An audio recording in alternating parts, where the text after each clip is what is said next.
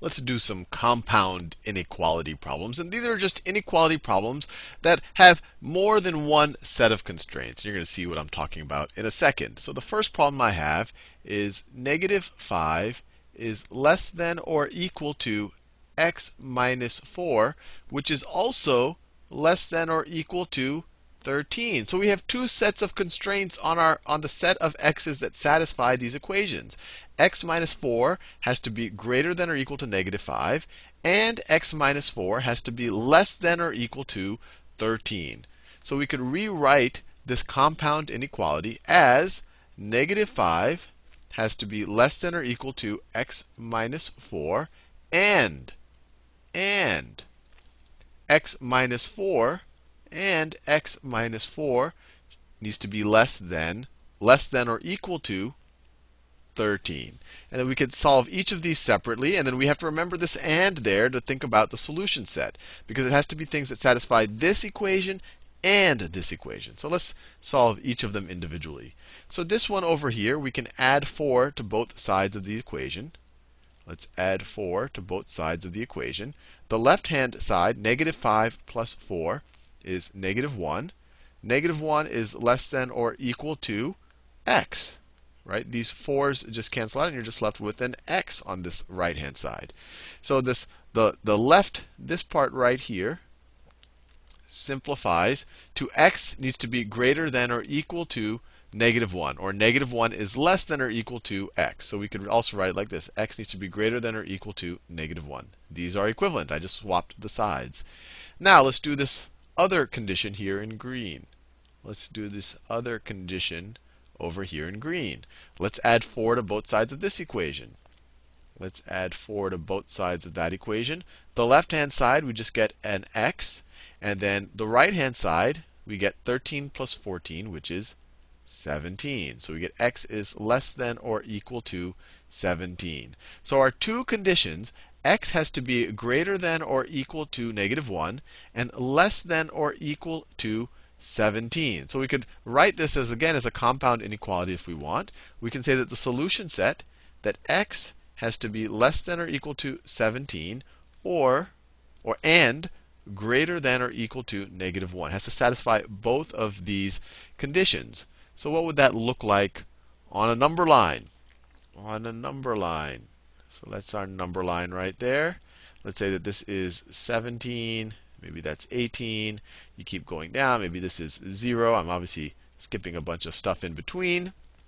Then we would have a negative 1 right there, maybe a negative 2. So x is greater than or equal to negative 1. So we would start at negative 1. We're going to circle it in because we have a greater than or equal to. And then x is greater than that. It's greater than that. But it has to be less than or equal to 17. So it has to be less than or equal to 17. So it could be equal to 17 or less than 17. So this right here is a solution set, everything that I've shaded in orange. And if we wanted to write it in interval notation, it would be x is between negative 1 and 17. And it can also equal negative 1, so we put a bracket. And it can also equal 17. So this is the interval notation for this compound inequality right there. Let's do another one. Let's do another one. Let me get a good problem here. Let's say we have negative 12. I'm going to change the problem a little bit from the one that I've found here. Negative 12 is less than 2 minus 5x, which is less than or equal to 7. I wanted to do a problem that has just a less than and a less than or equal to. The problem in the book that I'm looking at has an equal sign here, but I want to remove that intentionally because I want to show you when you have a hybrid situation, when you have a little bit of both. So first we can divide this into, or separate this into two normal inequalities. You have this inequality right there. We know that negative 12 needs to be less than 2 minus 5x. That has to be satisfied. And let me do it in another color. This inequality also needs to be satisfied. 2 minus 5x has to be less than 7 and greater than 12. Less than or equal to 7 and greater than negative 12. So and 2 minus 5x has to be less than or equal to 7. So let's just solve this the way we solve everything. Let's get this 2 onto the left-hand side here. So let's subtract 2 from both sides of this equation. So if you subtract 2 from both sides of this equation, the left-hand side becomes negative 14 is less than, these cancel out, less than negative 5x. Now let's divide both sides by negative 5. And remember, when you multiply or divide by a negative number, the inequality swaps around. So if you divide both sides by negative 5, you get a negative 14 over negative 5. And you have an x on the right-hand side, right, if you divide that by negative 5. And this swaps from a less than sign to a greater than sign.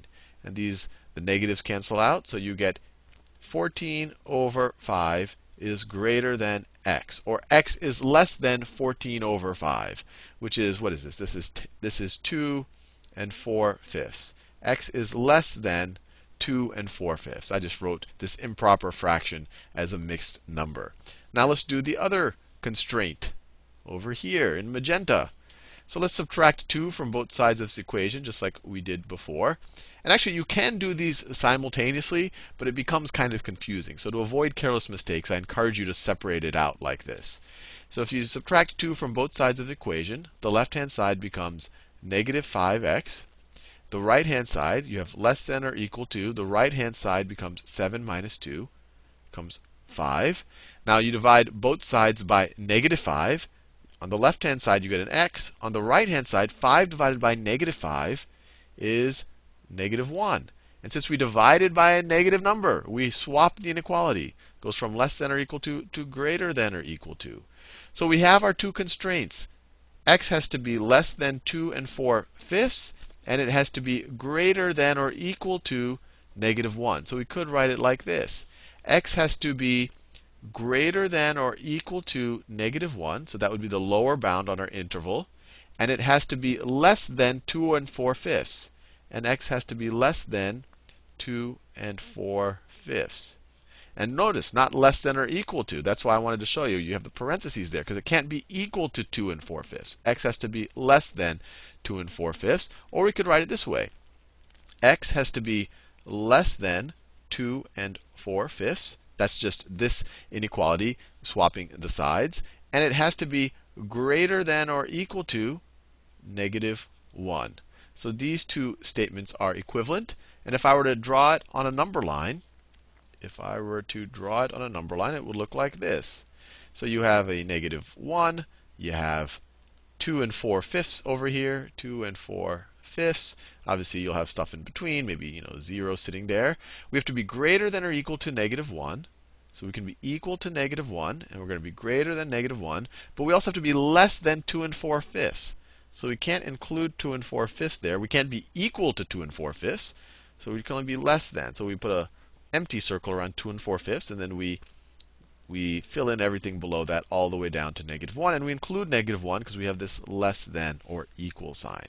So the last two problems I did are kind of and problems. You have to meet both of these constraints. Now let's do an or problem. Let's do an or problem. So let's say I have these inequalities. Let's say I'm given, let's say that 4x minus 1 needs to be greater than or equal to 7, or 9x over 2 needs to be less than 3. So now when we're saying or, an x that would satisfy these are x's that satisfy either of these equations. In the last few videos, or in the last few problems, we had to find x's that satisfy both of these equations. Here, this is much more lenient. We just have to satisfy one of these two. So let's figure out the solution sets for both of these, and then we figure out essentially their union, their combination, all the things that will satisfy either of these. So on this one, on the one on the left, we can add 1 to both sides. You add 1 to both sides. The left-hand side just becomes 4x is greater than or equal to 7 plus 1 is 8. Divide both sides by 4. You get x is greater than or equal to 2. Or let's do this one. Let's see, if we multiply both sides of this equation by 2/9, what do we get? if we multiply both sides by 2/9. It's a positive number, so we don't have to do anything to the inequality. These cancel out, and you get x. X is less than 3 times 2 over 9. 3 over 9 is the same thing as 1 over 3. So x needs to be less than 2/3. So, or x is less than 2/3. So that's our solution set. X needs to be greater than or equal to 2 or less than 2/3. So this is interesting. Let me plot the solution set on the number line. Let me plot it on the number line. So that is our number line. Maybe this is 0, this is 1, this is 2, 3, maybe that is -1. So x can be greater than or equal to 2. So we could start, let me do it in another color. We can start at 2 here and be greater than or equal to 2. So include everything greater than or equal to 2. That's that condition right there. Or x could be less than 2/3.